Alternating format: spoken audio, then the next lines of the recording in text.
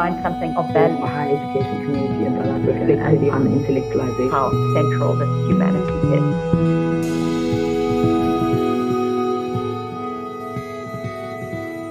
Welcome to The Academic Citizen. I'm your host, Nosipho Mngomezulu. The week after I submitted my PhD dissertation, I took my driver's test 3 times in 3 days and I failed each time. The written part, that was a breeze, but a uniformed traffic officer watching over my shoulder made me nervous and irrationally defiant. I tend not to do well with authority. The story I tell myself is that I don't need to learn how to drive. No, something about my carbon footprint, something about living in a big city and being able to Uber and use public transport. But really, I'm just terrified of failure. Watching productivity come resilience motivation videos, I hear the dignified words of Samuel Beckett: ever tried, ever failed, no matter, try again, fail better. These messages have almost got me convinced that failure is an innocuous set of learning experiences to be taken on the chin on the turbulent road to success. Here, failure's bite is rendered toothless in the face of daring greatly. Yet, we live in an age where epic fail is a common part of our lexicon. A significant part of social media is dedicated to failures rendered spectacular. The embarrassment of a mistake and the attendant humiliation is given exaggerated sense of importance. Oh, the terror, what will people say? It's just kind of been blown up in cyberspace. Schadenfreude, the experience of pleasure or self-satisfaction that comes from witnessing the failure of others, is the proverbial bread and butter of tabloid news. Just a cursory glance at your Twitter timeline will show you how we seem to take great pleasure, guilty pleasure maybe, in this misanthropic game.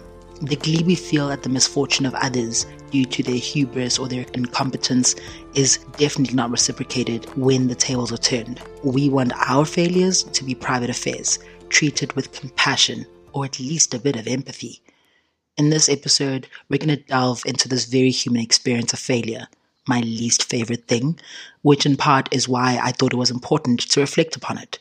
Writing on failure, I've cycled through several drafts, terrified that I'm going to fail at the tasks I've set myself. Should I tell you how many times this recording has failed? It's 5. Do I let you in on the messy process of creating this podcast, the overthink? Is my voice popping? Oh my goodness, am I slurring? Surely I'm not slurring. Reading the literature on the physiological, the psychological, and the social implications of failure, I am stutter shook at my cognitive biases. I'm frustrated by my hubris of failed... I'm frustrated at that. We're going to keep that in. Here we go. While reading the literature on the physiological, psychological, and social implications of failure, I am stutter shook at my cognitive biases. I'm frustrated by my hubris of failed ambition and remain tongue-tied, trying to walk the fine line between vulnerability and exposure. Failure deeply troubles my sense of perception management. Does this failure make me look incompetent? Yikes. This makes sense. After all, failure is painful. I mean, literally. As social creatures from an early age, our brains are very good at monitoring for perceived social threats. Experiments using functional magnetic resonance imaging scans, fMRI, have identified that an area of our brain called the anterior cingulate cortex, the ACC, becomes active when we experience social distress. The ACC is also involved when we experience physical pain, and it looks like physical and social pain share some of the same circuitry in the brain. So when we say that rejection can hurt, it's because it can actually cause us to feel a type of pain. In 2017, the Journal of Behavioral Decision Making published a study that found that emotional responses to failure, rather than cognitive ones, are more effective at improving people's results. This sounds so counterintuitive, but Professors Nelson, Malcock, and Shiv found that people who produce cognitive responses to failure rather than emotional ones tend towards protecting themselves rather than focusing on self-improvement. Although it's unpleasant to feel uncomfortable about a mistake, bypassing the pain of failure is not ultimately an effective strategy if your goal is improvement. The decision-making strategist Annie Duke argues that smart people tend to struggle more with experiences of failure leaning more towards cognitive rather than emotional responses. Her work shows how smart people tend to be better at fooling themselves because they tend to be better at reworking the data from their experiences of failure in order to fit a more comfortable prior mental model of self. Smart people tend to intellectualize their failures, and they're smart enough to know that they shouldn't sound biased. Her advice for getting around this confirmatory style of thought is to be in a good group. In this way, you learn how to be curious about the pain of failure instead of explaining it away. See, you don't have to believe, let alone befriend, the unpleasant thoughts that accompany failure, but acknowledging that they exist is half the battle won in reframing an experience. Learning to stay with the troubling feelings by feeling them instead of rationalizing them or suppressing them feels quite antithetical to the picture of the academic citizen. But who is this academic citizen that I'm imagining? Students in my class? I'm not really that concerned if they struggle, if they fail on their way towards a task. In fact, I applaud it. Who am I thinking of? Is it my colleagues? Maybe it's you. Yes, you. You with your research grant, your NRF rating, your impending promotion and successful book that seamlessly traverses abstract theory with gravitas and enough levity to render it accessible and commercially successful. You with your infallible regular writing practice, the picture of scholarly productivity and rigor. You, the dignified academic citizen. At least what I project onto you. I envy you. The you who can turn lemons into lemonade and whose success feels inevitable. It feels embarrassing to admit that I envy how your form fits your function. This envy feels uncollegial at best and certainly cringe at worst. A throwback to season 6, episode 1, where we talk about envy. Before you offer me any platitudes about imposter syndrome, I would kindly ask you to cease and desist. I hate the concept of imposter syndrome. It implies this privatization and pathologization of fear. After all, imposters suggest the existence of an authentic or legitimate form, and I, dear listener, have never been one to take norms as decrees. But I do understand that there are always stakes at play. If you perceive failure as a threat to something important to you, your reputation, your job security, your dignity, if you believe failure puts you at risk, you're likely to experience distress, and that distress is totally understandable. The cousin to imposter syndrome is this other cognitive bias, this Dunning-Kruger effect, where people with low ability, low expertise, and low experience regarding a task or an area of knowledge tend to overestimate their ability or their knowledge. We want the imposter to dust themselves off from their languishing as underdogs and rise to the occasion, showing up the mediocrity of the delusional Dunning-Kruger person. Failure, in many ways, is really just not an option in the stories we tell. I've been fascinated by Quitlet for a long time. Reading about people who leave their academic jobs in pursuit of alternative careers outside the academy is a titillating read for me. The overwhelming advice seems to be that failure is in fact an option, that sometimes perseverance is the foolhardy choice. Folks who pen Quitlet advise against the sunk cost fallacy, but it is difficult to let go of personal attachment to a project, especially if one has invested heavily in its success. In The Queer Art of Failure, Jack Halberstam proposes load theory as a way to deconstruct the normative modes of thought that have established uniform societal definitions of success and failure. Instead of seeing failure as a dysfunction, Halberstam recasts failure as a portal, opening up more creative ways of thinking and existing in the world. This is not simply a rebranding of failure as alt success. Rather, like Stuart Hall, Halberstam takes seriously the importance of reimagining what we call ideal performance in the first place. Personal and professional failure are an unavoidable component of life, yet in our institutions and social structures of value, certain bodies, economic positionings, neurotypical dispositions seem to create particular buffers or fail-safes for some more than others. This aversion to loss is deeply political. Failing safely ideally shouldn't be a privilege of a few who are presumed to be always and already competent. In our last episode, Professor Ikani examined breathing as a modality of knowledge, taking us on a journey from diving expeditions to the horrors of the respiratory pandemic we are still facing, and the air we breathe in our cities.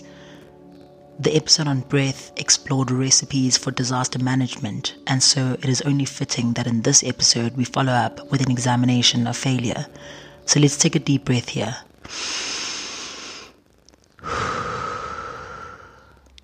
And savor the erudite insight of the great Toni Morrison, who says that failure is information, a necessary diagnostic tool that helps us figure out what is and is not working. In this episode, we're going to mine this data to try and find and understand the affective cartographies of failure. Join me as we traverse the choppy waters of success with Advocate Thato Toeba, asking what failure means when you are already presumed to be successful. We ask who gets to fail with astrophysicist Dr Sthabile Kolwa. Unpacking the enabling conditions for risk and failure, we take a hard look at representation and narratives of success with media studies lecturer Dr Dee Marco. Come with us.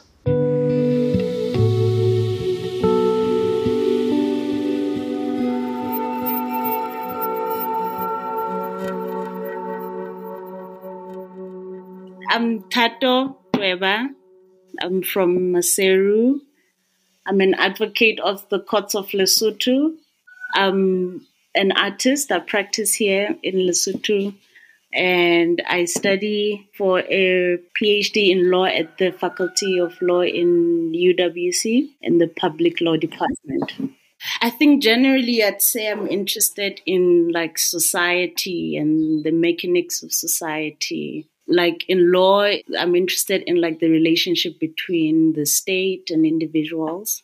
I've worked in a lot of unrelated research. This year I was working on a project on the impact of COVID on youths and did a lot of qualitative research for that. So field work and like just kind of being very anthropological. But I think that kind of work is the culmination of my interests and kind of where I draw parallels between like the different kind of things that I work with in art and law and in social research basically.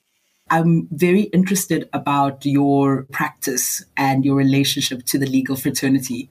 I'm interested in why you left being an advocate of the courts of Lesotho, because that is, I think for many people when they're thinking about success, that is like the pinnacle of success is here you are, young, gifted and Black, and you're an advocate of the courts and you decide to leave the legal fraternity in that form. So maybe you could start by telling us, why did you leave? I don't want it to sound like I left a long time ago.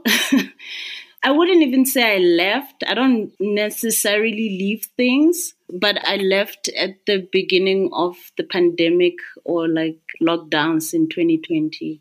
And it's out of frustration. I think, especially for legal practice here at home, there's the kind of disillusionment. When I was in school, like throughout my whole school time, I've always been in debate, So I've always kind of liked the compelling aspect of law, like convincing people of a particular perspective, a particular position, and also being compelled, like arriving at a particular opinion because someone engaged me like on most of my doubts.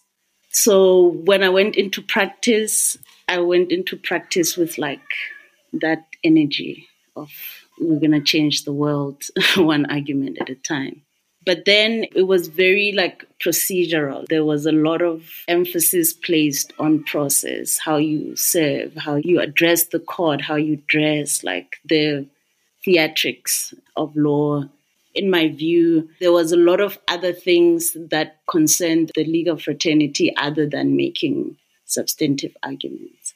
During the time that I was practicing, because I practiced for like 6 months from when I left Cape Town in 2019, and the whole time I didn't get to speak a case substantively, like it was postponements, like objections based on you should have served in this manner. And I get frustrated by that. I'm very bad at it. So it was frustrating me because I couldn't get to the part that I'm interested in.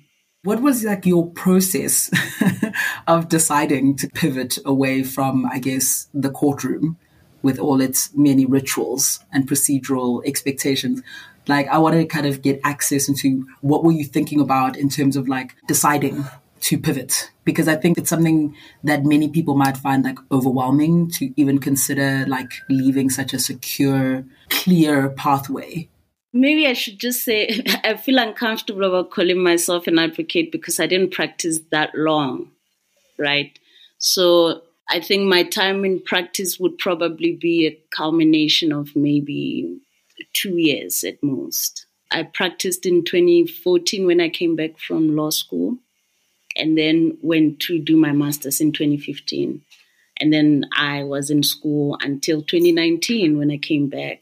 So I was never really in it in terms of like practice every day. And maybe that's why it was difficult to get used to the logistical aspect of actually being able to appear in court and speak before a judge and make arguments and, get to the compelling part. But I think because I was coming from a more academic background where that's what you jump into, you make an argument right away, that alienated me even further from like caring about procedures and protocols and rituals and all the other airs about practice. I find it really interesting how Thato thinks about these different spaces from the law school, the courtroom, and then being back in, I guess, the proverbial classroom of being a doctoral student, and how she understands these different spaces and what they produce in her and her practice and her at least disposition towards failure. In academia, it's kind of, I think both in legal practice, because I feel the same way about legal practice that I do about school, like academia, which is that, and this is personal, I don't think this is like a general thinking on my part, but I don't enjoy the processes of those enclaves the way I enjoy the process of making collages. I love also like the finished, because in school, my issue was the process. Like that's what I failed, I think, because the issue was how do you write? How do you cite? How do you make an argument? And for me, I'm not very academic and, I grew up very rurally. And I think the way that I process knowledge is that it kind of becomes part of my life as opposed to something that's archived in my mind that I can pull out. Like whenever someone's like, oh, do I have this case? And I'm like, oh, yeah, that's how you deal with it. It's, for me, it changes my whole life. Like when something clicks, it changes my whole perspective, not just like a particular subject. So that was a difficult thing to communicate without paying homage to institutional things, So I remember thinking my issue with this person, my supervisor at the time, is a language barrier, even though we're communicating in English. Like this is a colored man from Cape Town who has a different experience of the English language that I had, because when I had a Malawian person reading my work, they could get it because we have the same like English dialect, very British colonial, a little pompous, And so my supervisor was always like, I don't understand why you won't just say it simply. And so that's what we were fighting about, how to write the English language. I didn't study English. This is English from high school. So those were the things that I had to pay respect to that made me very impatient about getting to the point that I was getting to, which wasn't that big of a deal.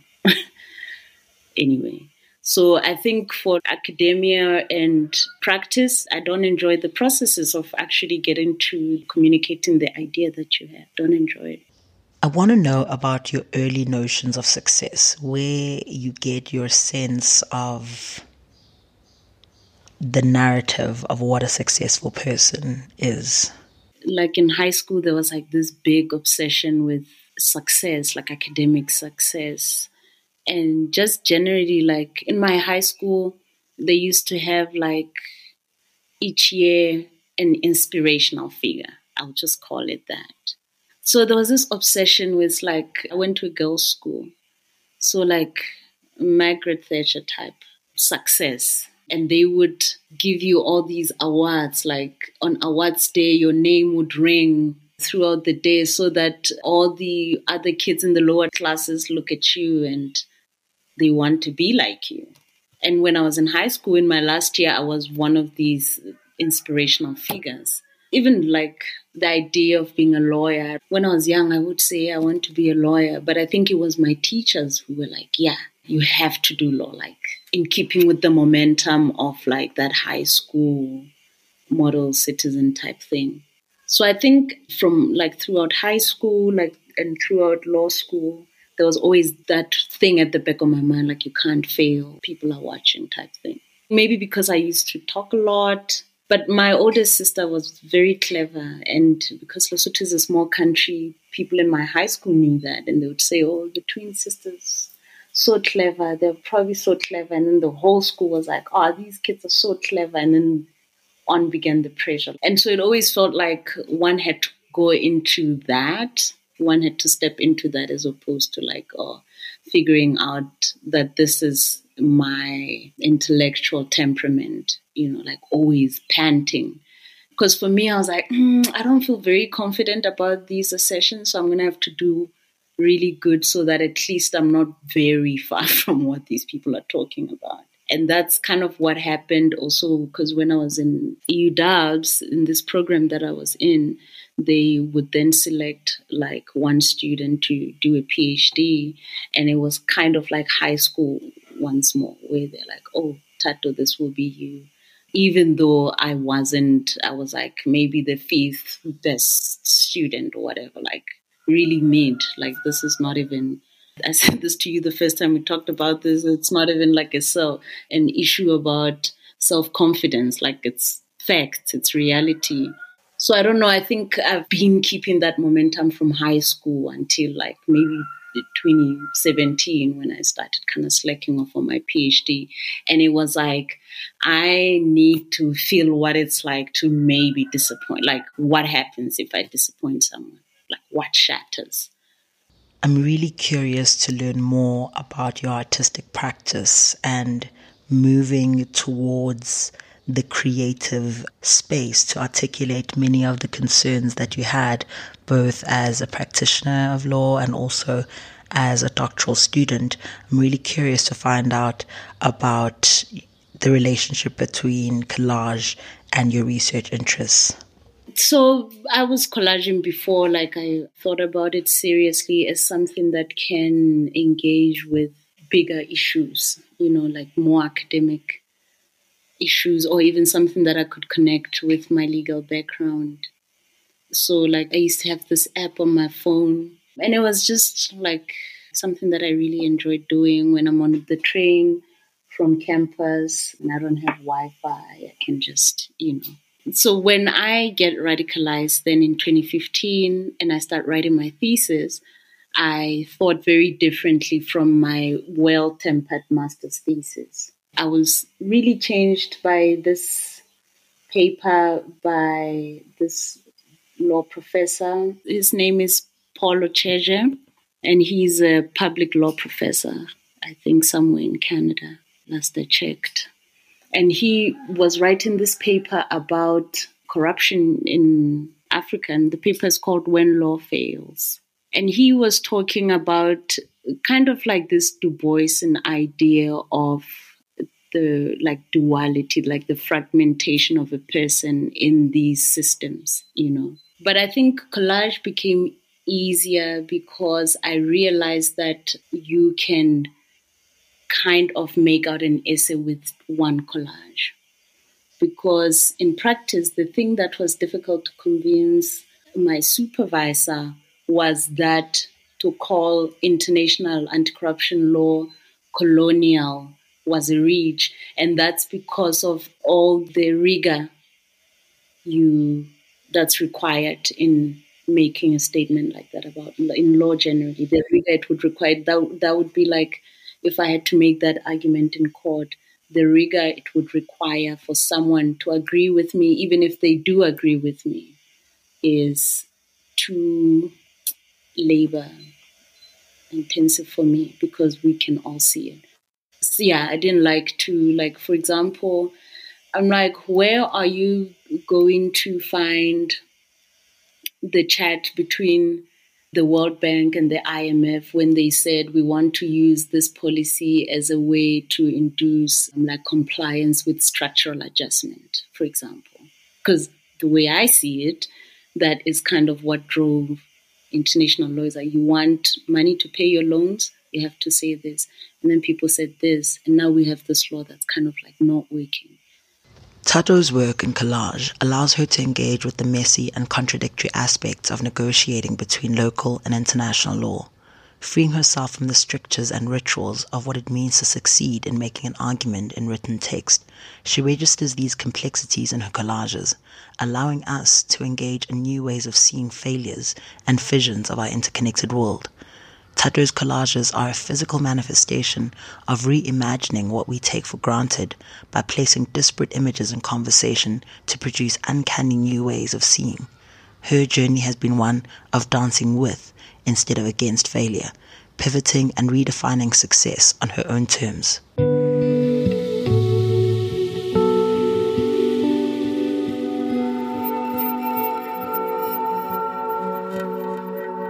From the courtroom to the gallery via PhD program, we jet off now to outer space, less afraid, I guess, of the black hole of success.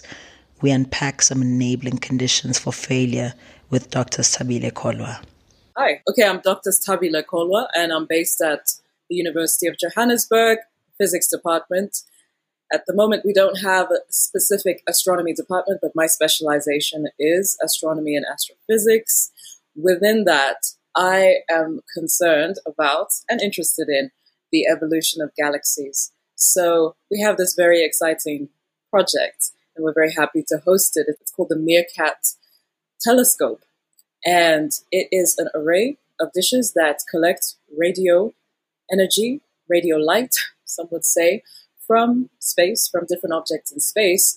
And I'm collecting that type of light from galaxies in order to understand how some of the first galaxies in our universe formed shortly after the Big Bang, and also develop a narrative of how they evolve with cosmic time.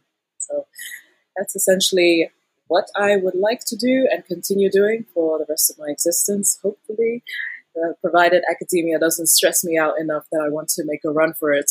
I'm passionate about developing science and technology in South Africa. That's the most important thing, and I hope that astronomy, specifically this telescope, will have a good knock-on effect on employment and also the development of a scientific culture and a technologically acute society over the next half century, hopefully.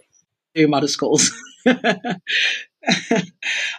mean, the fact that you're an astrophysicist blows my mind. I think it's completely incredible. And I think many of us were keenly following images of the James Webb Telescope. And we were like, what?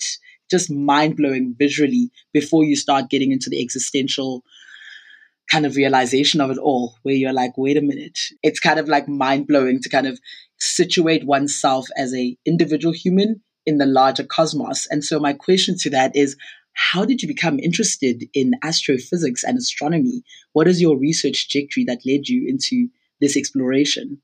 Yeah, so I would say there is a defining moment in my life that sparked this general interest in astronomy.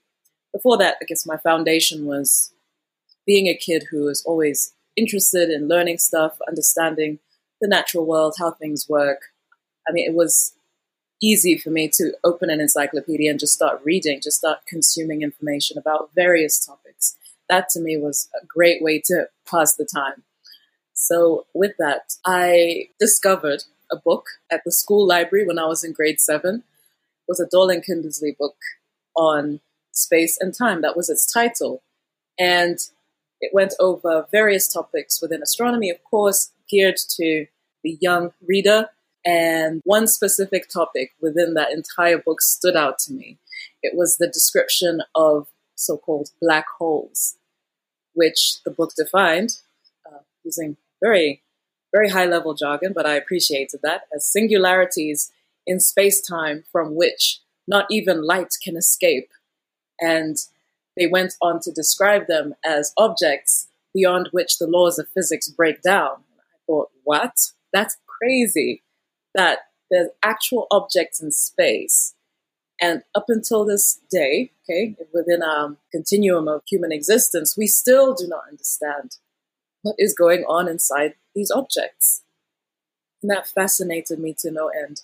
It seemed so fantastical, but it was real. It was based on real observations, and now we actually have concrete evidence of black holes, having imaged two of them with the Event Horizon Telescope, one in M87, and now also at the center of our own galaxy, the Milky Way. But still, their physics remains a mystery, and that's really what got me on this trajectory. And of course, ended up at university taking astronomy courses, the University of Cape Town, through undergrad and then all the way through honors. I managed to find some very cool research collaborators at Oxford and the University of the Western Cape who helped me through my master's degree, and then went on to Germany where I did my PhD. Also met some brilliant scientists and formed these awesome collaborations where I'll be able to continue my work. Your own experience as a young scientist, from high school to university, a lot of people's experiences have been to be very quite intimidated by the sciences because it's maths, it's physics, and it's complicated. It feels complicated. I myself struggled really hard with physics at school, and I was forced to take it, and I was like, I feel like a failure. Like, come to English, come to history, I'm like winning. And I think for me, it was one of my first experiences of failure, of kind of going, I'm not excellent at this. How did you experience your kind of like scientific education, especially in context of your peers who might have found it a very intimidating or foreboding field? I started out my education at Wits University, where I enrolled in an electrical engineering course. Needless to say, I was not interested at all in engineering. And I think I realized in that moment that a very important component of my ability to focus, or at least I'm only able to focus when something interests me. But I wasn't interested at all in electrical engineering. I found it very mundane. There was a mundanity about it, and I couldn't really find the interest. So I ended up flunking out of that after the first year, just dismally, and then tried to figure out what it is I really want to do. And that's how I ended up at the University of Cape Town in the astronomy and physics track. First year was great, although I did find physics, there was that slight intimidation, definitely. It was challenging. But thankfully I had some good peers who I formed study groups with, and was able to get by. I think the real challenge began when the content became tough. That's when there was the sense of, I don't know if I can do this. And unfortunately, there were several times that I let that intimidation interfere with my ability to apply myself. Because now, when I look at the content that we covered during undergrad, and of course having been exposed to it several times over, it's sunk in, and it's not something that I cannot handle. I think really at the time, perhaps it could have been a lack of self-confidence that in fact held me back. It knocked me back a few steps, that I didn't realize that my competence was at the right level. I just needed to banish those thoughts of self-doubt and thoughts of questioning my sense of belonging. And I'll talk about this transition from first year to second year, because in our first year class, it was quite a diversity of students. There were definitely a lot more girls, there were also a lot more African students. So the environment seemed to me perhaps warmer than in second year, when all of these students became intimidated, I'm sure, and decided to drop out of the physics track and pursue something else within the Faculty of Science. And suddenly there were only 5 or something girls, and so I was the only black girl. Yeah, things began to feel tough, in fact, because the environment itself was kind of sending me this message that this is probably too hard for you, even though that is not the truth at all. That can sink in as a false belief. False beliefs definitely can begin to sink in when you look around you and you're the only one, and you begin to wonder why. Why? maybe this is just not for us, you know. I understand now that that is another way in which imposter syndrome creeps up. But at the time, you know, I was young and was trying to get by. Thankfully, I did manage to pass. I didn't fail a single course. This time that I was pursuing astrophysics, not engineering. I didn't fail any courses. But definitely when I look back, I think to myself, if I had gone into that mega confidence, I'm convinced I would have been on the dean's list. I'm very convinced of it. Because I think so many of us are working on, we're using just a morsel of our potential, just a tiny morsel. And the gap between us, you know, being average and being great often involves a lot of limiting beliefs that we've internalized about ourselves and what we are capable of. Definitely, limiting beliefs they can block you in a big, big way. We don't even realize at all how much damage they do. When I learned of the term imposter syndrome in 2011, and I was like, I don't know. Never really thought I was an imposter.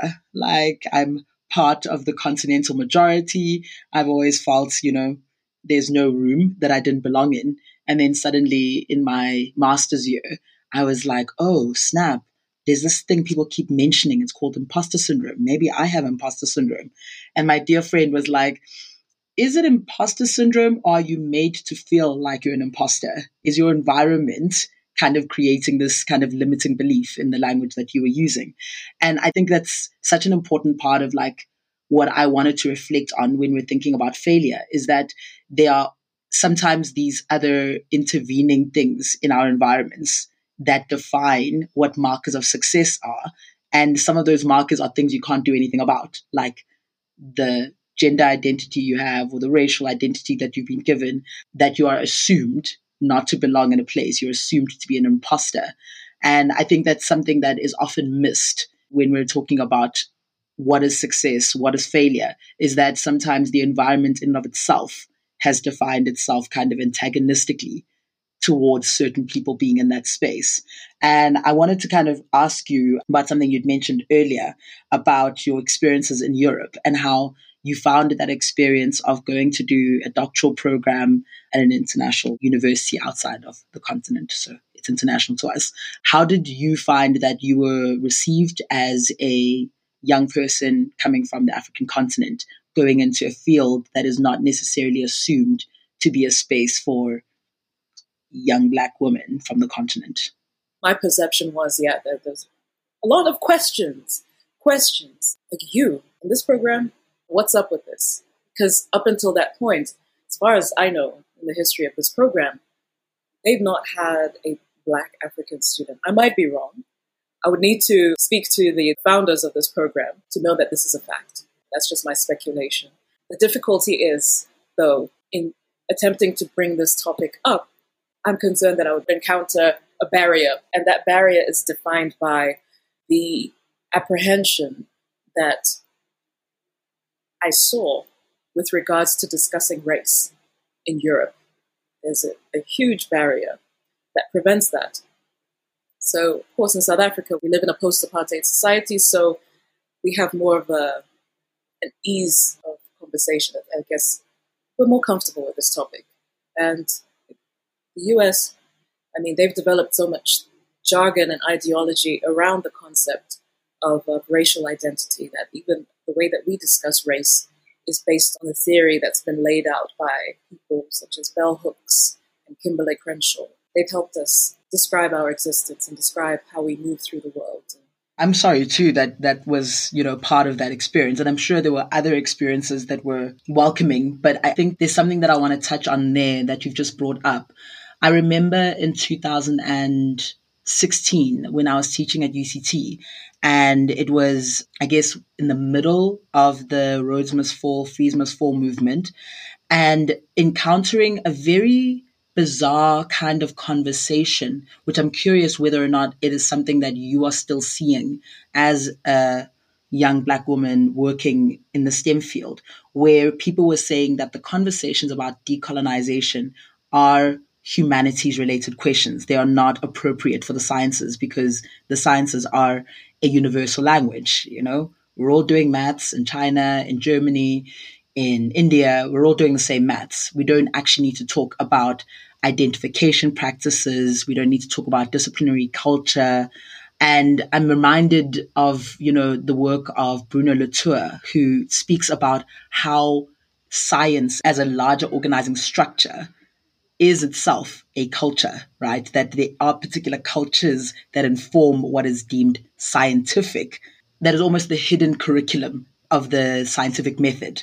So we're out here, we're in our labs, we're doing our experiments, but there's this other culture that we don't talk about. And I'm curious, to make my question more specific, about where are we in the conversation of decolonizing science and decolonizing STEM? Are you finding that that is something that you can have as a conversation now that you're working in South Africa? Or are you finding that it is still not something that is able to be discussed about what does it actually mean to decolonize science?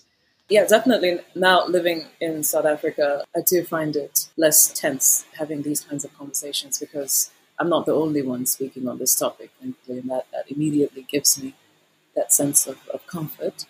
As George Orwell said, sanity is not statistical. So even though you might be the only one who has a viewpoint, that doesn't necessarily mean you're crazy, but it does help to speak up on your viewpoints when others around you mirror that. So yeah, the conversation is less tense and it's more welcome here. Although, since as we know the scientific culture to be, yes, it's a global culture that we all practice as scientists across the world, it is very much defined by the European way, the European paradigm of thought, European methods for investigation and applying the scientific method. It is very, very Eurocentric, definitely. But the conversation on how we can decolonize science in general, I find might be stifled in a way by our acceptance that this is the norm, that this is how science should be practiced, and that by changing it will almost require a complete deconstruction and rebuilding, that it seems that it would almost be an impossible task. In physics, for instance, our theory and our understanding of physics has already been established. But to decolonize that, what does it actually mean? That's a tough one. How do you decolonize physics? I'm still also questioning that. But as I said, thankfully, there are scientists, physicists as well, specifically African physicists who are open to having these discussions. Really fascinating that you've brought up kind of citation metrics, which I think in the scientific community carry a different kind of power and work in quite a different way than perhaps in the humanities, at least in my experience. Because I think those metrics, whether we want to or not, help us define who is successful and who is failing at a particular endeavor. If you have low citation count, then you are not as successful and may perceive yourself as kind of failing in kind of ascending to the heights of your field. And I'm always really curious about how we come up with these measures of success, whether it's citation counts, whether it's particular algorithms that push particular kinds of content. I mean, I think not since Neil deGrasse Tyson did we ever have a African identified individual at the forefront of science. It has always been, your Einsteins as these are the figures of scientific endeavor. And I find that really it's not really a question, but I think it's really fascinating that a field so deeply committed to objectivity and rationality is also so deeply embedded in all these social systems and structures that are inherently unequal, that were created to kind of prop up one particular gender, one particular racial group, one particular global kind of sphere as the center of objectivity, the center of rationality. So it's not so much a question as just kind of an observation around how these metrics kind of become self-perpetuating and become centered in our understanding of whether we're succeeding or we're failing. I want to kind of move us back to one of the first things you said. When we started this interview, you were talking about black holes as kind of these objects in space where laws of physics break down, which for me was failure. So there's failure, right? But I would also imagine that the failure of those laws in a black hole does not inherently make it not worth being curious about. In fact, people are more curious because they're like, how come this doesn't work? And yet instinctively, when something doesn't work outside, I guess, the lab, we go, oh, well, that was not successful. I'm a bit embarrassed. I'm a bit shamed. So I wanted to kind of hear from you as a physicist. How do you conceive of failure? How do you think of failure? Because failure happens all the time in nature. We have particular laws that we think govern particular processes, and then you're like, oops, there's a black hole. Those laws don't apply there. So I wanted to hear, what are your associations with failure? How do you conceive of it? How do you theorize, philosophize, feel about this concept of failure? I've actually got a tattoo on my shin, which is a small extract of a quote by Samuel Beckett, who was a playwright. He specialized in so-called existentialist theater under the genre of absurdist plays. And he said, if you've ever tried to do something and you need to try again and then fail again and then fail better. So that was a very important quote to me because it reminds me, and it's my mantra, that everything that you apply yourself to in life, everything should have a moment where it doesn't work. It doesn't go in your favor. It defies your expectations, maybe in an unpleasant way. And that's a moment for me. I've learned to see that as a moment of clarity, of redirection, of strengthening, of character building. That I've done everything that I can to reframe the concept of failure and to understand it as a process in life. It serves to awaken you and to remind you of core values, for instance, or perhaps just it gives you a hint to try something new, to try something different. Yeah, I mentioned redirection. The way that we've framed the concept of winners and losers in life and society, I feel, is detrimental in many ways to how we think about our endeavors in life. And also the association of failure with loss, as a project doesn't work the way you expected it to. You don't earn the research grant that you had applied for. You don't get into the university you wanted to. You don't get the job. That is a loss, and it shouldn't be. It shouldn't be at all. It's a redirection. It's an awakening. Yeah, I do everything in my power to eliminate the negative, or to reframe failure as something that is not negative, just in simple terms. And where do you think you got that muscle from? Where do you think you attained that kind of dexterity to kind of see failure not as loss, but as redirection? Are there any particular experiences you can recall, whether maybe in your schooling or home life, where you were able to kind of ascertain that failure is not necessarily loss? I'm like, wow, that's very profound and very positive that you see failure as redirection. I definitely personally struggle with feeling failure as a full stop. And it takes me several goes to kind of pick myself up after, not successfully receiving a grant or not getting a paper published that you thought was excellent, and you've reviewed it millions of times, and then you send it off and they're like, no, I don't think it's going to work for this journal. And you're just like, where did you get that dexterity? I might have had some of these lessons during my schooling. I do remember being a student who was obsessed with receiving straight A's. And in primary school specifically, we had this list that would come out every school term. It was called the Top 20. Essentially, it was a chronological list of the children who got the highest averages over all their subjects. And I was always on a mission to be in the top 10 at least. And if I could get into the top 5, that was the best. It's the best ever. But there was a time where I think I ended up in number 14 or something. And I was so upset one term. And I looked at the list and I walked away from it with, downcast, my head tilted down and damp eyes. And one of my teachers, I think my grade 4 teacher, Miss Napier, pulled me aside and said, number 14 is very good. That's brilliant. That's still brilliant. You're still in the top 14, She gave me words of encouragement. I don't remember what she said, but I remember that what you've done is still good, even though you're not in the position you expect it to be. You're not in that top tier position. You still made it onto the top 20. And I think maybe that was the first time that I had internalized this idea that, success it's not always relative, that it could be something that is interior to you. It exists within your interior life, that if you're happy with what you've done, with the effort that you put forward, even though relative to those around you, it's not considered an incredible success, you put your all into it and you did your best, and that in itself, you can define that as a success. So I guess it's learning to move my thinking from the exterior, the I exist relative to so-and-so, and I compare myself to so-and-so, but rather consider yourself as someone who's running a race by themselves. You're on the track field. That's how I visualize it. I'm on the track field by myself, and as long as I get to the finish line, I'm happy.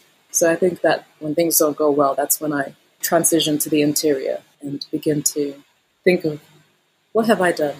Did I give it my all? Am I happy with the effort I put in? If I'm not, then I'll just try again, try harder next time. Sure. I mean, you just said the word Black excellence and I kind of got goosebumps, because I've also spent a long time reflecting on, I think particularly for my generation, we were the generation of firsts. We were the first to integrate historically white institutions, and you weren't just supposed to be average, getting by as a student who was getting solid C's was not good enough. You had to be the best because you were offered an opportunity that other people didn't necessarily get access to. And I worry what that's done to me and members of my generation, that the idea of Black excellence has also kind of created a particular kind of disposition to failure, that you can't afford to fail. You can't afford to run a race on your own terms because you are a statistical anomaly. And so you need to kind of be the best kind of representation of women, of queer people, of Black people in that space. Do you ever feel that that was a part of your experience choosing a field that is very male dominated, not dominated by people who are identified as African, who identify themselves African? What did Black excellence kind of do for your thinking? Was it a motivating factor? What was it? Let me not put words in your mouth.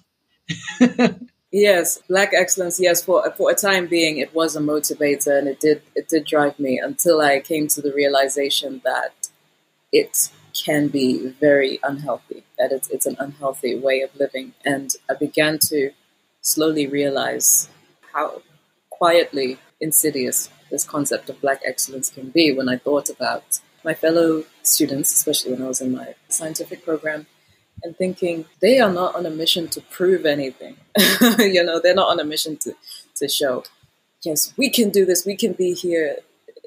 They're relaxed, they're not wearing themselves out.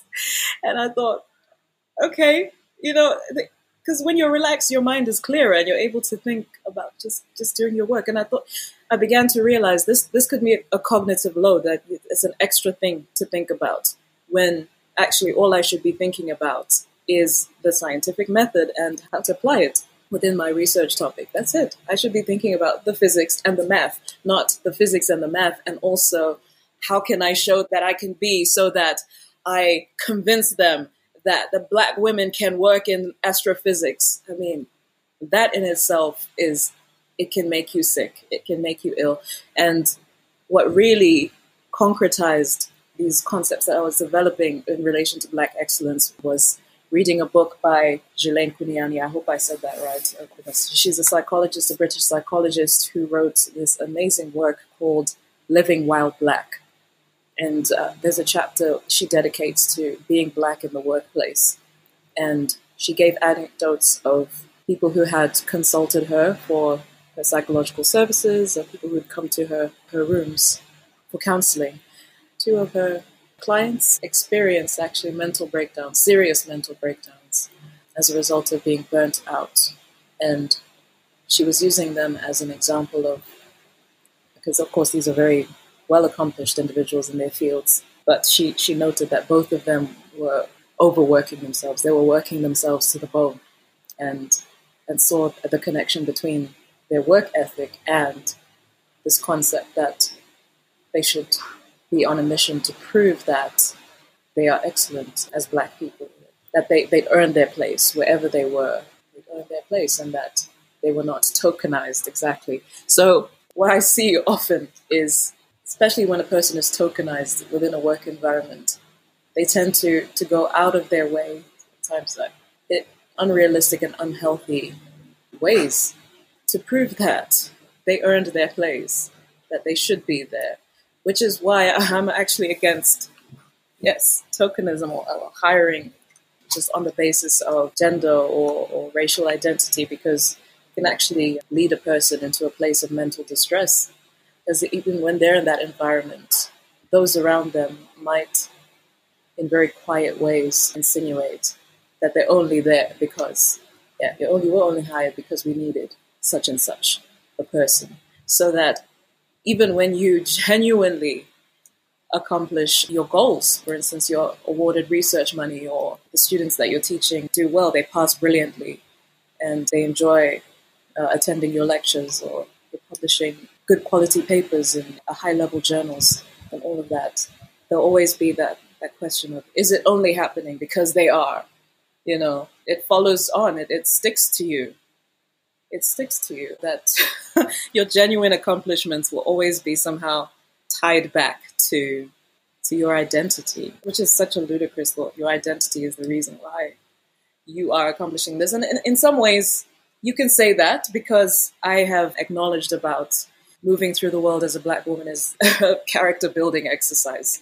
That there are ways in which you learn to become resilient as a person with an intersectional identity, that those who don't have intersectional identities, they'll never understand how you, through just survival, that you developed character traits that help you move towards your success. So yes, you can say I'm successful because I'm a Black woman. Definitely being a Black woman has developed my character in a way, but I'm not just constantly being favored. That there is actual brilliance here. It's not just favor after favor because of my identity, but it is somebody who has overcome obstacles and has learned many lessons and is able to apply them, and as a result can be brilliant and is brilliant. Our identities can make us susceptible to assumptions about our competencies. When a nation's cultural values prop up symbols of success for a population at large, while its social structure rigorously restricts or completely eliminates access to approved modes of acquiring these symbols of success, we end up with this warped idea around excellence.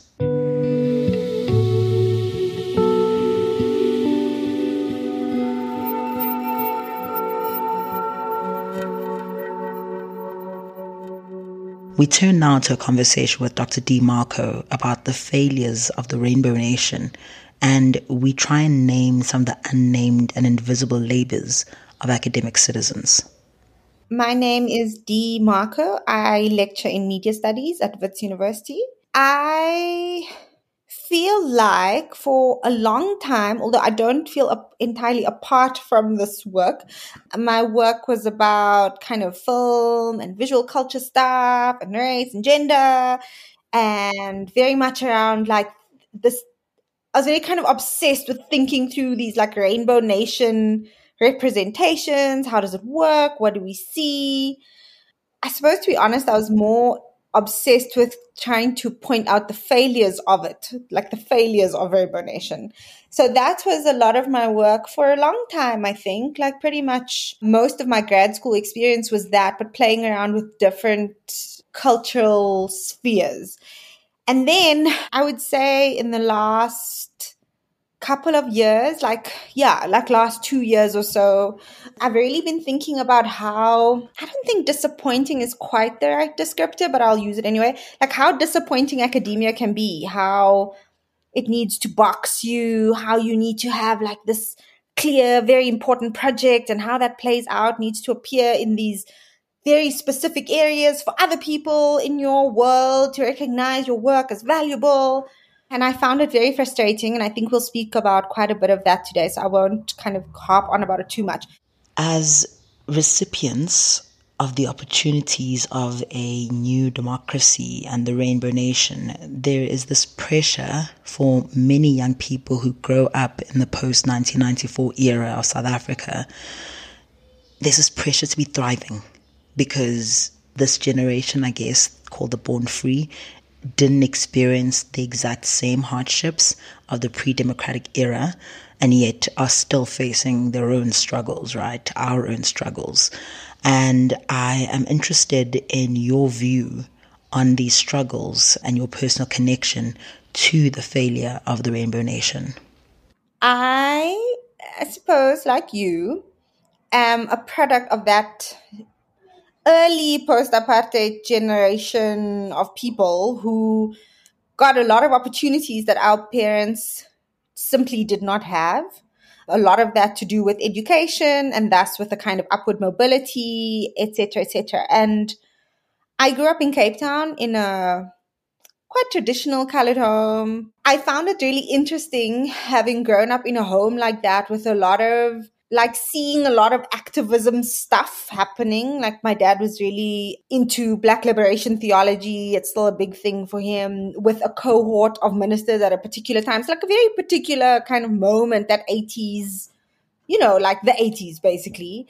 And so it's kind of born into that. And so being one of those first very, very early post-apartheid kids, Model C, what, it was so much a part of how I was raised, I guess. Like, this is a very special experience you're having. And the older I got, the more I was like, this is so bizarre. This makes no sense. This isn't special. This is weird. And then it took, when I got to Wits for kind of honors and then stayed for masters, those were my questions. My questions were deeply personal around like colored identity stuff, how flawed and problematic coloredness was. Talk us through how the project of the Rainbow Nation, which I know you've highlighted as flawed and has failures, but also there's something particularly troubling about it as a concept because it was at this high political level and the rest of the nation, I guess, was expected to follow and buy into its idea. So I want to know a bit more about how you conceptualize or think through these questions in your own research. And then later with the PhD, I was just really interested in that moment where Ubuntu becomes, the memory of Nelson Mandela on that stage and he's being inaugurated. And it's like, that's the moment. And now we're in success mode. It's like success. And you're like, no, Eskom is dying. We haven't had water for 3 weeks. We're not winning. But also that's part of the project, but it was never written into the project. So it's completely illegible for some and highly legible for others, because of course there are people who have also been in like really dire economic conditions. The very concept of that success has always been abstract to them. Yeah, so I feel like we actually live in a state of failure, except that we put so much pressure on, I don't know, Tutu's purple coats. I am really curious to know how you made sense of failure as we transitioned from face-to-face teaching to remote learning to hybrid learning. How are you conceptualizing your teaching practice and how you think about failure in these times that are so deeply uncertain and so fraught? How do you make sense of it in your classroom practice? Failure in the classroom for me, I feel, is something that operates on 2 different levels. What's funny is that, this was a lot of what lockdown teaching was like. You're trying to get through content with hundreds of students and you can't all have your videos on because we can't all afford that. And your kids are crying. This is literally what it was like. On the one hand, you're thinking, great, this is interesting. Conceptually, this is great. But then you're also very aware there are probably these parents on the other side who are going, am I paying for this for am I paying for this listening to someone's whiny toddler on the other side. It's so for me, there were these various iterations of failure, or you've just started, even better. and you're trying to like whip out your slides. You're trying to be very like organized, yeah. And then there's like a child screaming and you can't focus on the other thing. Yeah, it's been really crazy. So failure in the classroom has been like this. And then trying to hold space for other people's emotional stuff, like whether it's a family member who's died, someone's given birth, like these big life things, or someone has to work, so they have to start hustling their classes because, I want to know about how you think about the way in which failure and success are measured in academia, considering what we've been kind of talking about around the COVID period, its demands, and also needing to meet expectations of a upward career trajectory, how you kind of square these competing pressures, I guess, to kind of both be attentive to care in the classroom and to care for colleagues while simultaneously being asked to offer this labor of care in our homes and to ourselves, and also being able to kind of be productive. Ooh, the big P word. So I'm just really curious to hear you think about how success in academia is kind of defined and maps out for your own experience. Because I'm not putting out research in the forms or at the pace that academia necessitates to equate success, like in a neat fashion.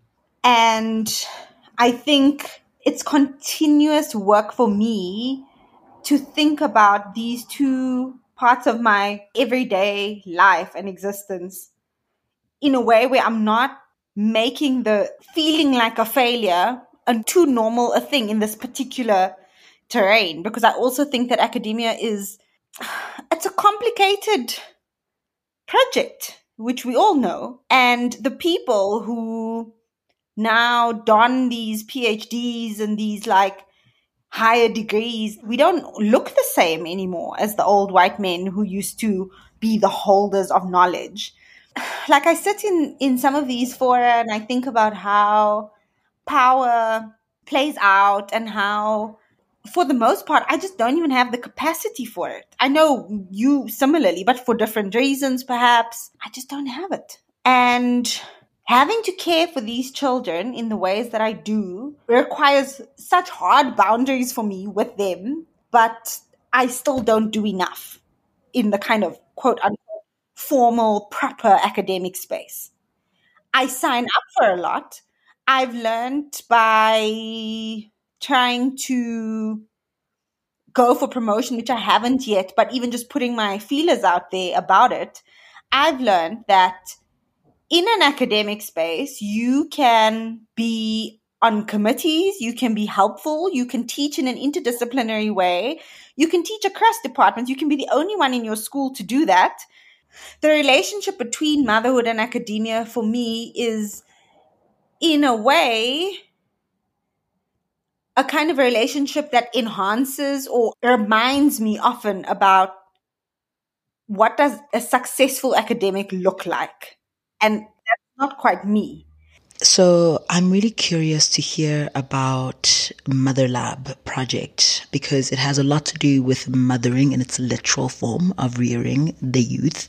But also I'm really curious to hear about the ways in which you're thinking about mothering outside of just the biological care of your own offspring, but also how mothering is a role that many of us who are assigned female at birth or inhabit the role of women often participate in our workspaces, in our interactions, and how we might conceive of care. I very much kind of in line with our theme or what we've been talking about. I mean, this is now I'm in my 5th year in a full-time tenure track position, I guess is how we would call it, right? At Wits. And I'm now pregnant.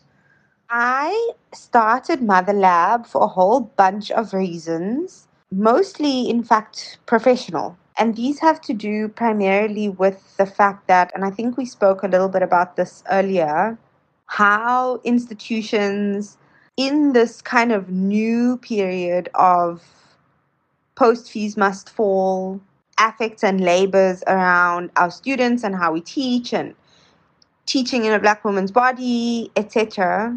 Because institutions assume that we can do that work, that we can do that heavy lifting, that it's possible for us, and somehow not arduous, but also not like valuable enough to either get kind of materially compensated for that extra labor because it doesn't actually get seen as labor, or B, to, as would happen in the kind of formal registers of the university, noting your maturation, your scholarly contribution, your communication to the community of thinkers.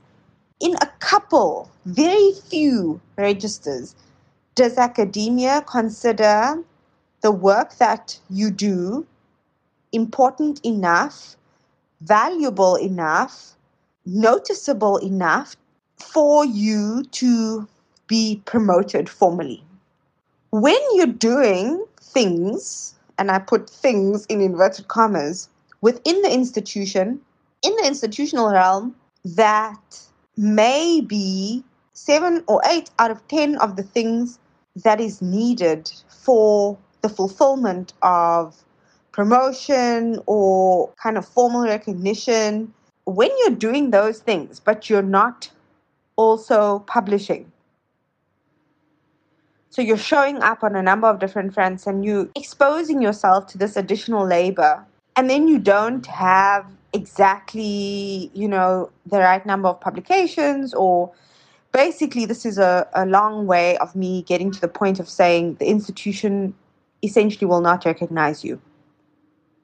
And they'll go, that's nice. We're glad that you're doing all of that work. We value that work. That is important labor. That is extremely heavy lifting. But that is not worth either formal promotion or any other kind of formal, quote unquote, recognition from the university. This is incredibly kind of vulnerable out there stuff, because although I've not been formally rejected from this process, I have been informally told that it wasn't quite the right time for me yet, even though I felt ready and like I was doing the work, and like peers and kind of more senior colleagues, both within the institution and outside of the specific institution, were able to say or did give me the feedback that they felt, yeah, I think you could go up for promotion, So for me, it was very interesting then that formally to learn, certainly that formally, actually, that was not the kind of encouragement I was getting, because I wasn't able to tick a kind of final box that I needed one more article, etc. And so it's been a really interesting learning curve, but it did really push me to think about, how do I want my research to live out in the world? Where do I want it to live out in the world? And in which ways do I feel I can do that work without it feeling too arduous and too hard to do, like where I'm ticking boxes, but I don't want to write in that style, or it doesn't quite work for me. And this isn't really an argument about not wanting to conform. I had a really interesting conversation where someone said, you're pushing back against academia, but in some ways these are the rules of academia. And I was saying, yes, they are, but they're also the rules that have been set in a certain tone, in a certain context. And of course, that context is like many, many, many eons long. And I know that there are people doing interesting work within them. And then having a series of other conversations, particularly with women of color, where they were saying they've had exactly the same experiences as I have. And that essentially, because we don't talk to each other, because we all feel like oh shit, I'm also failing. You feel like, oh, Noisy is doing all the right things. She's getting promoted. You're not doing enough. You're not getting promoted. So you don't say anything, you just kind of suffer in silence. There are ways in which our own vulnerabilities get clipped and muted. So this has been a very serious kind of, I want to say, point of thinking for me, but I also want to say almost like a meditation for this year, has been what are the ways in which labor and care are fashioned as okay and acceptable, but not only okay and acceptable, but also like recognized, seen, visibilized. Who does that work when you are doing that work and people are going, no, that's not valuable enough? Then I thought about how the other kind of very big area of my life, of course, probably bigger than like showing up in my work capacity, although that is important and valuable and I take it very seriously, is showing up in my day-to-day life and that care work that goes into caring for my kids and that goes into navigating what care looks like with a partner, with kids, right? I am interested in mothers, and that is incredibly subjective to my situation. But I started Mother Lab to really think about, it comes from a very personal place where a mentor, a very dear mentor, Becky Sizwe Peterson, Prof. Peterson once said to me that in the humanities, our classrooms are our laboratories. We're not in a lab mixing potions or things or liquids or figuring out, big sciencey things, how to change cancer. But we are thinking through very big and complicated cultural formations, social formations. We're thinking about the constant piecing together and unhinging of the societies in which we live and not to kind of undervalue that work. And then I thought about how, in my context, mothering is so much of that laboratory work too. And that so much of that lab work involves a lot of leaning into complexity and leaning into failure and leaning into simply not knowing things. Yeah, not knowing things means that you have to accept that you have to learn.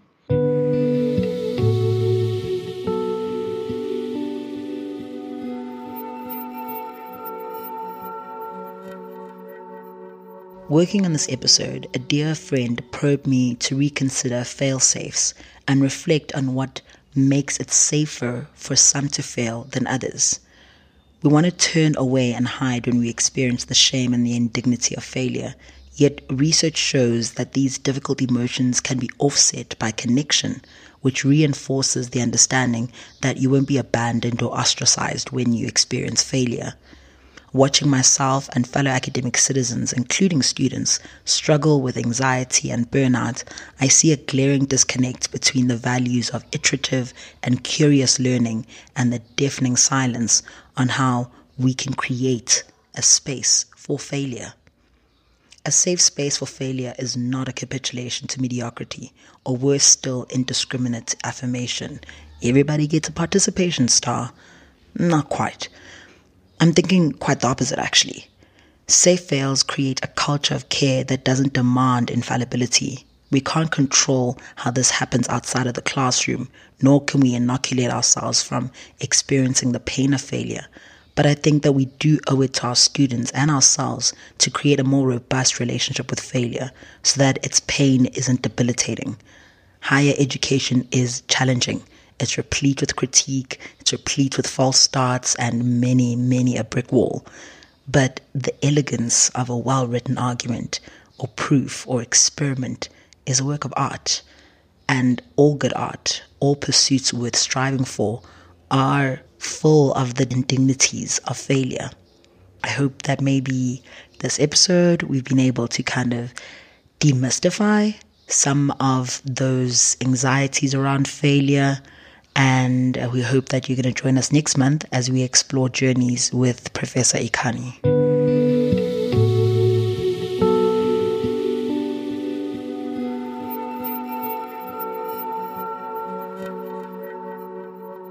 The Academic Citizen is produced and funded by the South African Research Chair in Science Communication, hosted at Stellenbosch University.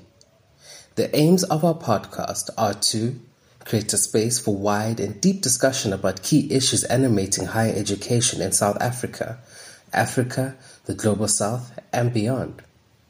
Create a space for interdisciplinary exchange for academic researchers and educators. Help researchers, educators, and scientists to tell their stories and listen to and learn from each other's insights and experiences. And create a space for science in all forms to be communicated in order to serve social justice broadly conceived. We welcome your feedback, opinions, and suggestions for future guests and show themes. Email us at theacademiccitizen@gmail.com or visit our website www.the-academic-citizen.org. This episode was hosted and written by Nosipho Ngomezulu, produced by Lerato Makate, sound edited by Victoria Delahop, and Fumani Jwacha, who provides communication support. We would like to thank Adv Thato Toeba, Dr Sthabile Kolwa, and Dr Dee Marco for contributing to this episode.